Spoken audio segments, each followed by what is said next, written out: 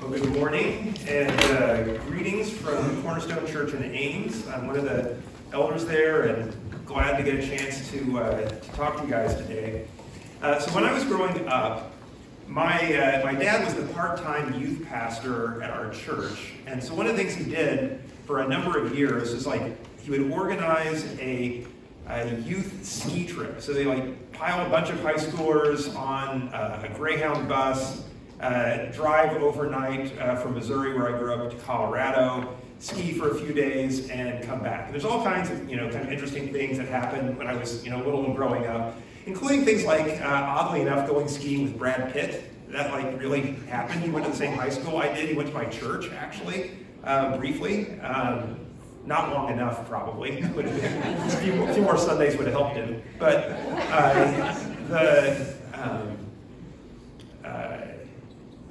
one of the things that I remember learning was something my dad pointed out. So, I'd be skiing with my dad, and we'd be kind of watching people going down the slopes as you're on the ski lift going up. And I remember my dad saying, "Alex, I want you to watch something." Watch. Look, I want you to watch for the next person who falls down, and watch what they do after they fall down. Okay. And what he started pointing out to me is this consistent pattern where people were skiing down the slope and they would fall. The first thing they would do is look around to see who saw.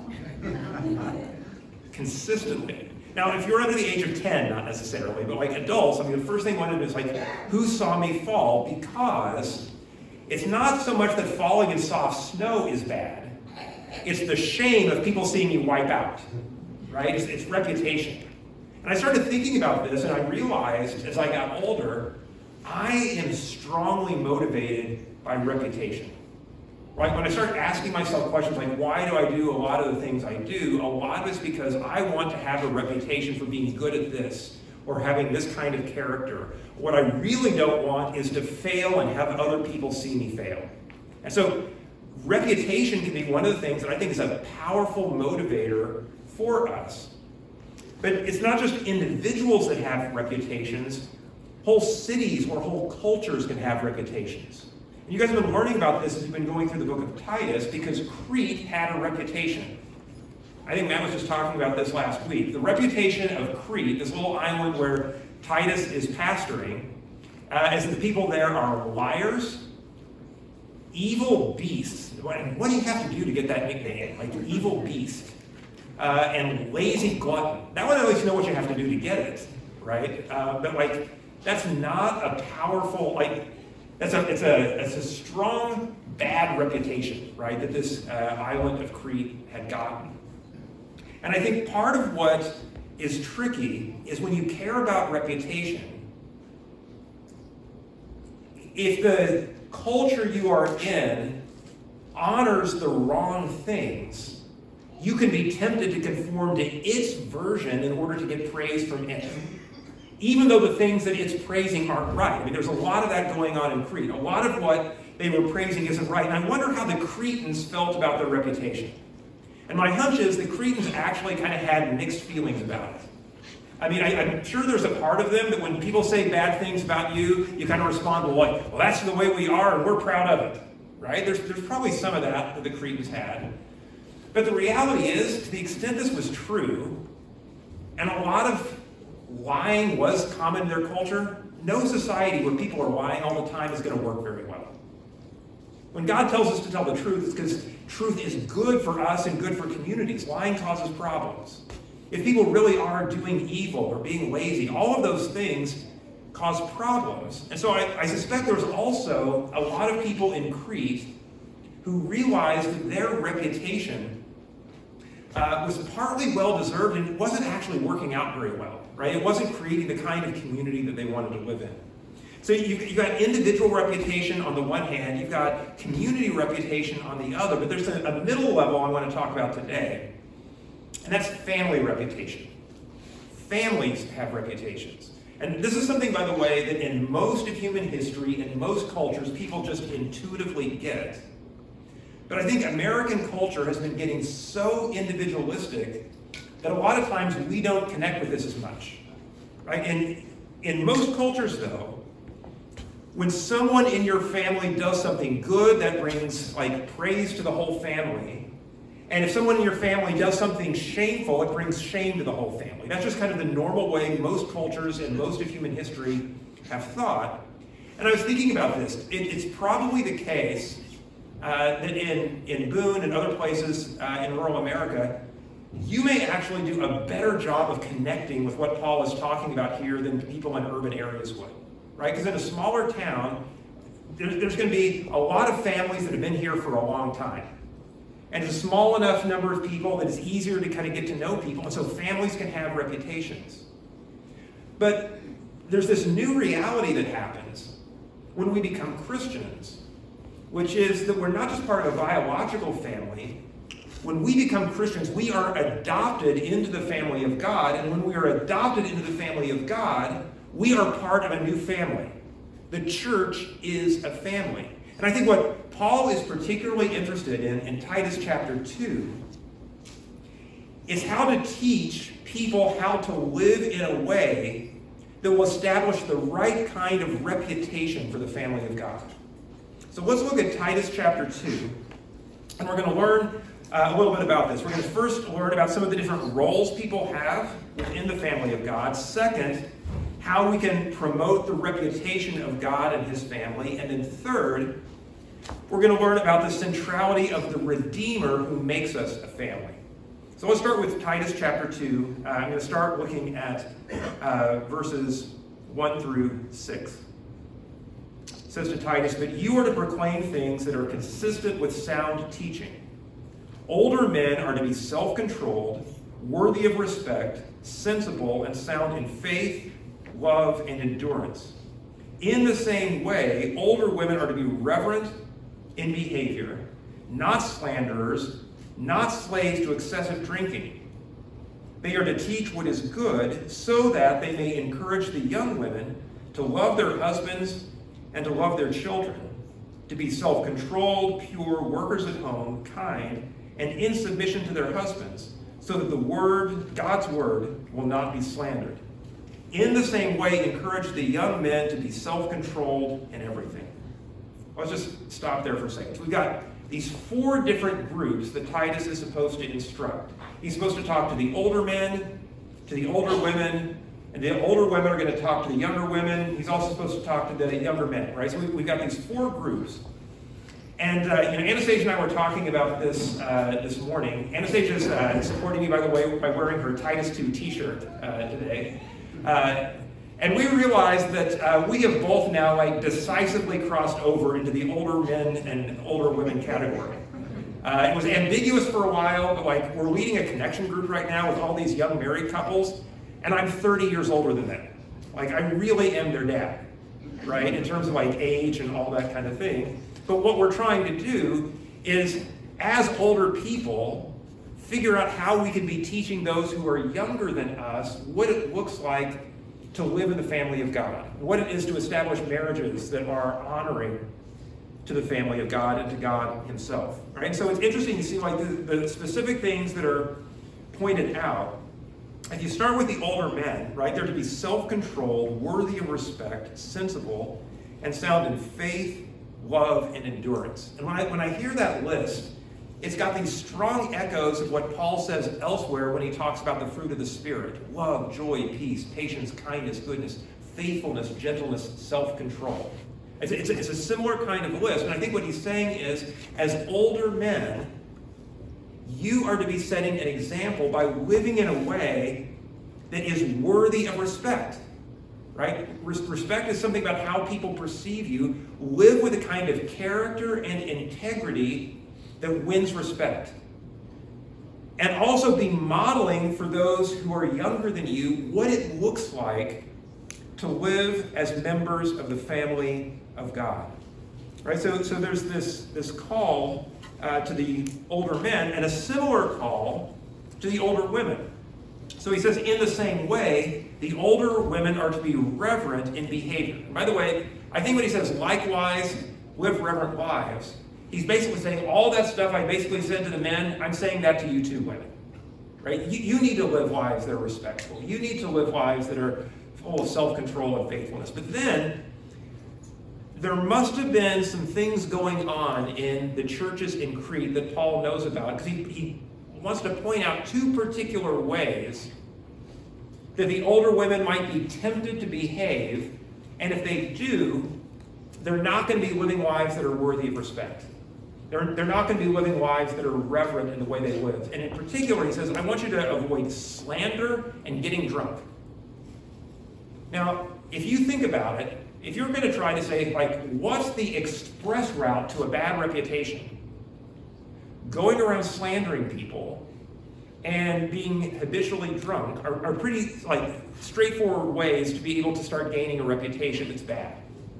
And so what he's wanting to say to them is, no, like, as older women, you need to be setting an example by not giving into those things and instead focus on teaching what's good, right? Because older women have a special role to play in helping train those women who are younger than them about what it looks like to follow Christ well. And so there's this encouragement for both of them. And I just want to pause for a second. If you are like me, right, and you're in the older person category, I want you to think a little bit about how you measure success, right? Because there's a lot of different ways you can measure success. You can measure success by how much you get done, efficiency, I guess. One of my wife's best quotes, Anastasia, I remember several years ago saying, efficiency is not a fruit of the Spirit. Love is, joy is, patience is, kindness is. There's a lot of things that are. But the sheer number of things you got done today isn't what actually defines whether you are faithfully modeling what it looks like to live as a child of God. And so if I'm measuring my life's success by how much I got done, that doesn't seem right. I would even say if I'm measuring it by my individual reputation, I've missed the boat. If I'm measuring it by how much money I've made or how much power or authority I have in my workplace, all of those things are missing the mark. What if instead I were to ask myself, what if I measured success in terms of whether I am faithfully setting an example and passing it along to the next generation of what it looks like to live in the family of God? Like, what if that was success? What if that was the thing we built our lives around? I think that's actually closer to the picture of what Titus is encouraging the church in Crete to do for those who are older. What about for those who are younger, right? So the younger women here, it looks like people who are, they're married, by the way, they would have gotten married probably younger in their culture, and pretty much everybody did. Like, women staying single for life was just typically not a cultural option back then. And the message is, again, I think to kind of live out the fruit of the Spirit. In fact, if you want to parallel, there's a lot of parallels between Proverbs 31 and that description of what a godly woman looks like and the kind of instruction the older women are supposed to be giving to the younger women. And it means loving their husbands, loving their children, being self-controlled, being pure, working at home, being kind, being in submission to their husbands, so that the word of God will not be slandered. In other words, I think there was a temptation in their culture for younger women not to live that way. Perhaps to be disrespectful to their husbands, to neglect their children, right? To not work hard at home. And he's saying, don't live those kinds of lives, because if you live the kind of life I'm describing, that's actually going to increase the reputation of God's word as people see you living that kind of life. The funniest part to me of this whole passage then is when he gets to the young men. Everybody else got this long list of things they're supposed to work on. Young men get one thing. In the same way, encourage the young men to be self-controlled in everything. There may be a whole bunch of fruit of the Spirit, but if young men can get the self-control thing down, that's actually pretty good. Self-control. Why is it that he's particularly emphasizing self-control? I think part of what's going on in Crete is I suspect the young men were not particularly known for their self-control. But lack of self-control is one of those things that can again easily cause people to act in ways that damage the reputation of God's word and God's family. And so he's wanting to encourage the young men to do this. And in fact, I actually think self-control is kind of a running theme across all four groups. The older men are supposed to model it, the younger men are supposed to do it. Obviously, like restraining from excessive drinking and things like that, controlling the tongue are parts of self-control. The young women are supposed to be self-controlled. Why is this such a big deal? Well, a lot of the reality we experience is that in our sinful nature, even after we become Christians, we have a lot of deeply ingrained patterns of behavior in our bodies, in our flesh, that wants to continue acting in the old way. And it takes work and it takes time and often retraining over a period of time to learn new and different and better habits, but the payoff is significant. There's a study they did a long time ago. It's one of my favorite studies that involved 4-year-olds and marshmallows. So what they would do is they would take a 4-year-old, put him in a room, and a kindly adult would come up and put a marshmallow on the table in front of them and say, here's this marshmallow. You can eat it if you want, but if you don't eat it and you wait until I get back in about 10 minutes, you can have 2 marshmallows. And then they would just leave, and then it's just like the 4-year-old and the marshmallow. And it's a test of self-control, right? If you could say no to the marshmallow for 10 minutes and get 2 of them, but if you can't resist, you only get the 1. By the way, if you're curious, you can actually Google this. There's like video. You can see like anguishing 4-year-olds trying to like stop themselves from eating the marshmallow. It's great. But what's interesting about the marshmallow test is the marshmallow test, they would track these kids who took the marshmallow test at age 4, and they were able to predict probabilities of things like graduating from high school, ending up in jail, all kinds of like later patterns of behavior, drug addiction, were already being like foreshadowed by how you did with the marshmallow test when you were 4. Self-control is one of the key things that all of us have to learn, and unfortunately, some of us grew up in families where this was really taught from when we were young, and some of us grew up in families where we weren't taught this at all. Here's what I want to say about the marshmallows and the 4-year-olds. How the 4-year-old did probably had more to do with the 4-year-old's parents than them. Does that make sense? Right? If you've grown up with parents who promise you stuff all the time and never deliver, your chances of doing well on the marshmallow test are about 0. Right? But if you have parents who've been modeling and teaching self-control, right, it becomes easier. So the point is this. We all start in different places as we're trying to learn these virtues.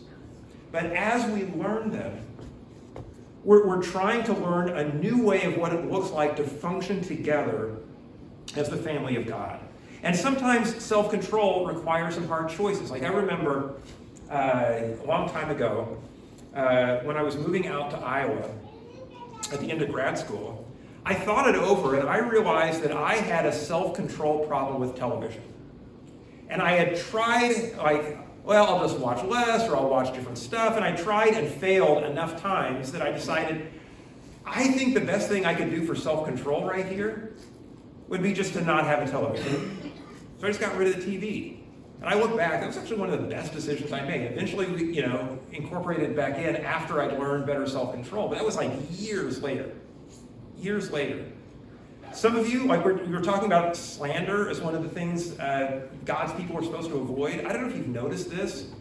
American culture has become completely desensitized to slander. People say false things about each other all the time. And maybe I'm just saying this because we just had the Iowa caucuses, right? I study politics for my job. But how often, when people are talking about politics, do you see something where someone describes their opponent and their opponent's position, and the opponent then says, oh, that is an accurate and fair description of who I am and what I really think. Thank you for accurately describing that. Now we can talk about what we disagree about. It never happens. Nobody describes the other person fairly ever. And you know what it is when you say false things about another group? You take the worst member of the other group and portray the whole group as being that way. It's slander. That's the definition of slander. And in our culture, we do it so much, people don't even realize they're doing it. So it's going to take self-control to unlearn some of those habits. Just because someone says something bad about a group you don't like does not actually make it true, and doesn't mean you should repost it on your social media. And if you have trouble doing that, delete the account. Get rid of it, right? Start learning self-control, right? And this needs to be part of the general pattern of God's people. Because the reputation of God matters, and no matter where you are in the social ladder, all of us have a role to play in conducting ourselves in a godly way for His glory. Look at verses 7 through 10. There's this pivot, and he's now talking to Titus specifically, and he says to Titus, "Make yourself an example of good works with integrity and dignity in your teaching. Your message is to be sound beyond reproach, so that any opponent will be ashamed because he doesn't have anything bad to say about us. Slaves are to submit to their masters in everything and to be well-pleasing, not talking back or stealing, but demonstrating utter faithfulness, so that they may adorn the teaching of God our Savior in everything." Do you notice, like in both of those passages, there's a concern for how someone's behavior is going to cause God and His Word to be perceived. In Titus's case, Paul knows that there are going to be opponents and critics. He knows that there is no way you can bring God's Word and the gospel of Jesus Christ into Crete and not meet opposition. Of course there's going to be opposition. Of course there are going to be people who are criticizing Titus. He expects that. But what he says to Titus is, okay, you know it's coming. So here's what I want you to do. Make sure you, as a leader in the church, live with integrity. Don't, by inappropriate actions, give ammunition to the people who want to speak badly about Jesus and His church. Be careful, and be careful with your words, with your teaching. Matt and I were actually just chatting before the service and talking about the dynamic. He has to be careful with what he chooses to say because the sermons are recorded. They're out there on the internet. Anyone who wants to can go and listen to stuff and look for things. Right? So it's right to be careful. You want to teach God's Word carefully and accurately, not to back down from what it says. But I'll also say, be really careful, if you're a leader in the church, to not be putting "thus says the Lord" behind things that are just your opinion. Right? Things like that are things that cause God's Word to be held in lower value. But this is interesting. Within the church, Titus is the leader. So it makes sense that people who are leaders, when leaders blow it, the reputation of the whole group suffers. We get that. But you might be tempted to think that it's only the people who are at the top who affect the reputation of the church, but Paul is wanting Titus to realize even people who are at the lowest rung of society have an important role to play in establishing a good reputation for God's church. Because what he says is, tell the slaves, right? So these are people who are at the lowest level of society, that they are to submit to their masters, to be well-pleasing, not talking back, not stealing, but demonstrating utter faithfulness. Why? So that they may adorn the teaching of God our Savior in everything. So I think here's the picture. Imagine that in their culture you're a slave. Slavery in their culture was different than American slavery. It wasn't race-based. Typically you became a slave back then because you were on the wrong side of a war. Your side lost and they took some people as slaves, right? So you ended up in this situation through some situation like that. The normal thing if you were a slave would be to say, one, I don't matter because I'm at the bottom. Two, to say, I really hate and resent the people who have put me in this situation. And so three, I'm going to do the minimum I can get away with to avoid punishment. right? That would have been like a normal way for a slave to function. So like, if I can steal something and nobody's going to notice, if you think, people in our culture can easily rationalize stealing stuff at the self-checkout at Walmart, how much easier to try to rationalize stealing if you feel like you were unjustly enslaved, right? It would have been easy. What he's saying that to the slaves is precisely because people expect so little of you. Precisely for that reason. If you serve with your whole heart and do the best you can, people are going to start wondering why. Why are you doing more than you have to do? Why are you being trustworthy even when you don't know anyone's watching? And that integrity that is unexpected is something that is going to make the teaching about Jesus, it says, more attractive. It's going to adorn it. Because here's what I think is true. I think it is easy to criticize Christianity. And it's easy in part because sometimes Christians do blow it. And we do things that provide ammunition for people. It's also easy because there are things that are sins that the Bible says are a sin that we don't want to hear about, and so we defensively kind of react against it. But I think what Paul realized, what he's trying to help Timothy see, is it's actually really hard to criticize the fruit of the Spirit when you see it actually lived out day after day after day after day. That makes sense? Like, if you have a coworker, and every day that coworker shows up, and what you see is love, joy, peace, patience, kindness, goodness, faithfulness, and gentleness, and self-control, it's going to be hard to keep saying bad things about that person 5 years later if day after day you're seeing those same character qualities. And so there's this opportunity for the church to reorient itself around those ideals. But how do we do that? And this is the crucial last part. We're going to see that the Redeemer of the family is the one who helps us in our roles promote the reputation of God and his family. Look at verse 11. It says, "For the grace of God has appeared, bringing salvation to all people, instructing us to deny godlessness and worldly lusts, and to live in a sensible, righteous, and godly way in the present age, while we wait for the blessed hope, the appearing of the glory of our great God and Savior, Jesus Christ. He gave himself for us to redeem us from all lawlessness, and to cleanse for himself a people of his own possession, eager to do good works." So here's the first thing I want you to know about the family of God. The family of God is founded upon the grace of God, not our performance and our roles. So it is right for us to care about the reputation of God's church. But ultimately, we didn't become the family of God because we were all doing everything right. And we don't remain in the family of God because we never blow it. What this verse says is the grace of God, the unearned favor of God has appeared, bringing salvation to all people. What makes us the people of God is the grace of God. So here's one of the key things. I was talking about how in most cultures and most of history, like the reputation of the family was a big deal, right? So they kind of get what Paul was saying here. Not all of that was good.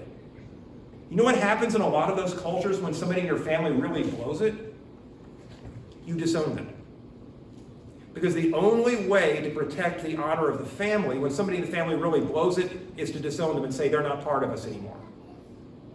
That is the exact opposite of what the family of God is supposed to be like. Because the family of God is founded upon grace, and forgiveness is one of the defining features of the family of God.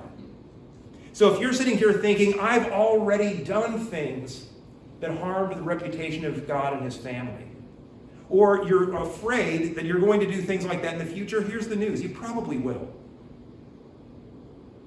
That doesn't mean that we don't lament it, but it doesn't define our identity, because the family of God is based upon the grace of God. And it is by grace that we are forgiven. And we as broken people, when we do mess up, have opportunities to point to how great the grace and forgiveness of Jesus is. So we learn from this that our Redeemer has made us a family by grace. We also learn from this that the glory that really matters is not our individual glory. And it's not actually even the glory of a particular church or a particular church family. What really matters is the glory of Jesus himself. Look again at the verse. It says that we wait for the blessed hope, the appearing of the glory of our great God and Savior, Jesus Christ. Have you ever thought about this? But in the Lord's Prayer, the very first prayer request is that the name of God would be hallowed, that it would be held in high honor. At the end of the day, my reputation doesn't matter, and your reputation doesn't matter, and actually Stonebridge Church's reputation doesn't matter. What matters at the end of the day is the reputation of Jesus, who is King of Kings and Lord of Lords, and he is the one who is one day going to come back in his full glory and rule over this entire planet. That's the future. And so what we want to do is, even now, while we in hope wait for his glorious return, to be living in ways that would glorify him and lead others to glorify him, because he is the one who is actually the focus. The third thing I think we learn is that it is grace that actually instructs and motivates us in how to live the kinds of lives that are being described in this passage. Did you notice that? This grace of God that has appeared to all people is instructing us to deny godlessness and worldly lusts and to live in a sensible, righteous, and godly way in the present age. So in other words, I think what he's saying is, this Bible that we have, the Word of God, that is itself a gift of grace. We are not entitled to the Bible. We are not entitled to God's Word. But in his grace, he has given us his Word to instruct us so that we know what a godly life actually looks like. And not only has by grace he instructed us in what we're supposed to do, by grace he is also motivating us. If you orient your life where your motive is primarily reputation, you will burn out and probably eventually become tired and bitter, because it is too much. But if instead of having reputation be the main goal, you instead fix your eyes on Jesus, and you think about the grace that he has given you, a grace that you will never be able to repay, that can instill in us a love that allows us to live the kind of lives that are being described here. This is the interesting thing. You don't live the sort of life that brings a good reputation to God's family by making reputation itself the orienting principle of your life. Instead, if you fix your eyes on the glory and grace of Jesus and allow yourself to see how loving he is for people who don't deserve it, that love and that grace is what transforms us and helps us to be able to live that life, whatever stage of life we're in, whether we're old or young, whether we're men or we're women. That is the message. But there's one more verse, and I haven't talked about this, and I didn't tell Matt I was going to say this, so he has no idea what I'm about to say here, but it's in the text, so we're going to say it.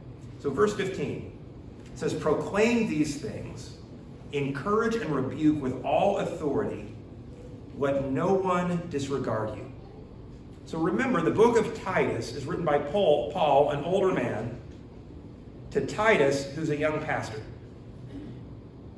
And so, Matt, verse 15 is to you, right? You and your elder team are being charged to proclaim these things in Titus 2, right? So your job is to encourage the older men and younger women in this church to live the kind of lives that Paul is talking about. Your job is to help encourage so that the younger men and the younger women are living lives that bring honor and glory to God. And not only do you need to encourage, sometimes you need to rebuke.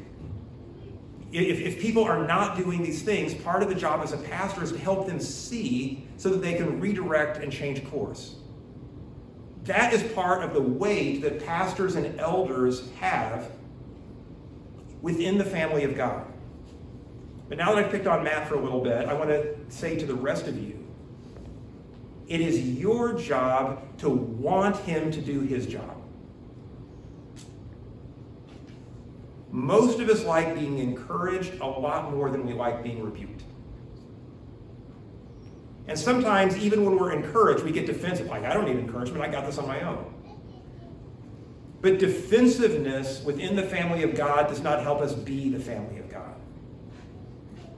So my encouragement would be, as a family of God, so desire that Jesus would be held in high honor and high glory. That when you read through Titus 2, your deepest desire is that you and the other people in your church would be growing day by day to be more like that picture for his glory. And you want that so much that you can eagerly accept correction, eagerly accept encouragement, because what you're being encouraged and corrected in is the very thing that is actually your desire. To be that kind of people of God. Because Jesus didn't just die on the cross to leave us as we are. It says, verse 14, he did this to cleanse for himself a people for his own possession, eager to do good works.